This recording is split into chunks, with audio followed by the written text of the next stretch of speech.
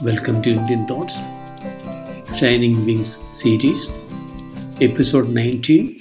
Come, let's talk. Myself, Joseph Mattapalli. What could be the most prosperous business of the future?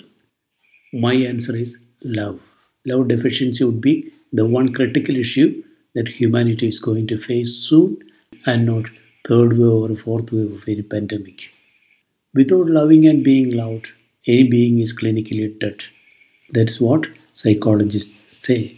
According to the World Health Organization, WHO, the killer disease of the future is depression.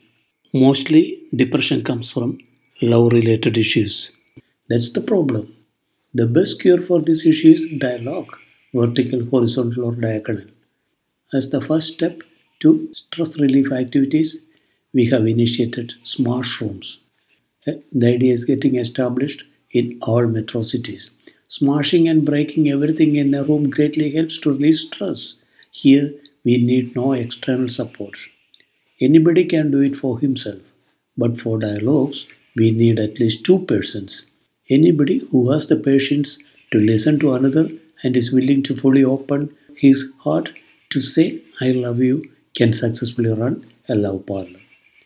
It doesn't need a sitting place either. It may flourish more than oxygen parlors. The slogan of the 2017 World Health Day was, Come, let's talk. But the tragedy is that we talk too much, but only very few words fit the situation. The first requirement for a successful dialogue is patient listening. There are four types of audience: simple hearers, emotional listeners, intellectual listeners, and patient listeners. Hearers let in sounds through one ear and bypass it through the other. Nothing remains in them. Emotional listeners hear the sentiments raising elements in it, and once their display is over, they also change hearts. You shall not also ask them the details of the content that moved them. Intellectual listeners just listen carefully or cautiously and cross check everything with the data already in store and take in only what that is found matching. Actually, patient listeners only benefit. They take in everything to their heart with no filters in between. Here, they behave as a good conductor connecting two different poles. It is humorously said that at one time everything in this universe was one, and it was when man introduced clothes that the universe got divided into two categories: me and what is around me. Look at words and language. They were shaped or formed as a continuation of man's interaction with nature, and still new words are formed through this path. Further, humanity was divided into two, our and their. Categorizations continue. I pray that it returns from the world of selfishness and conditions to a realm of loving others, other societies, other countries, and the whole universe, so that the entire universe get covered in a subtle layer of love.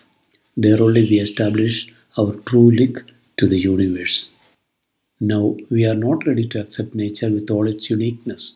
Oliver Cromwell was an English general who later became the commander in chief. He once sat before the very talented painter Sir Peter Lely.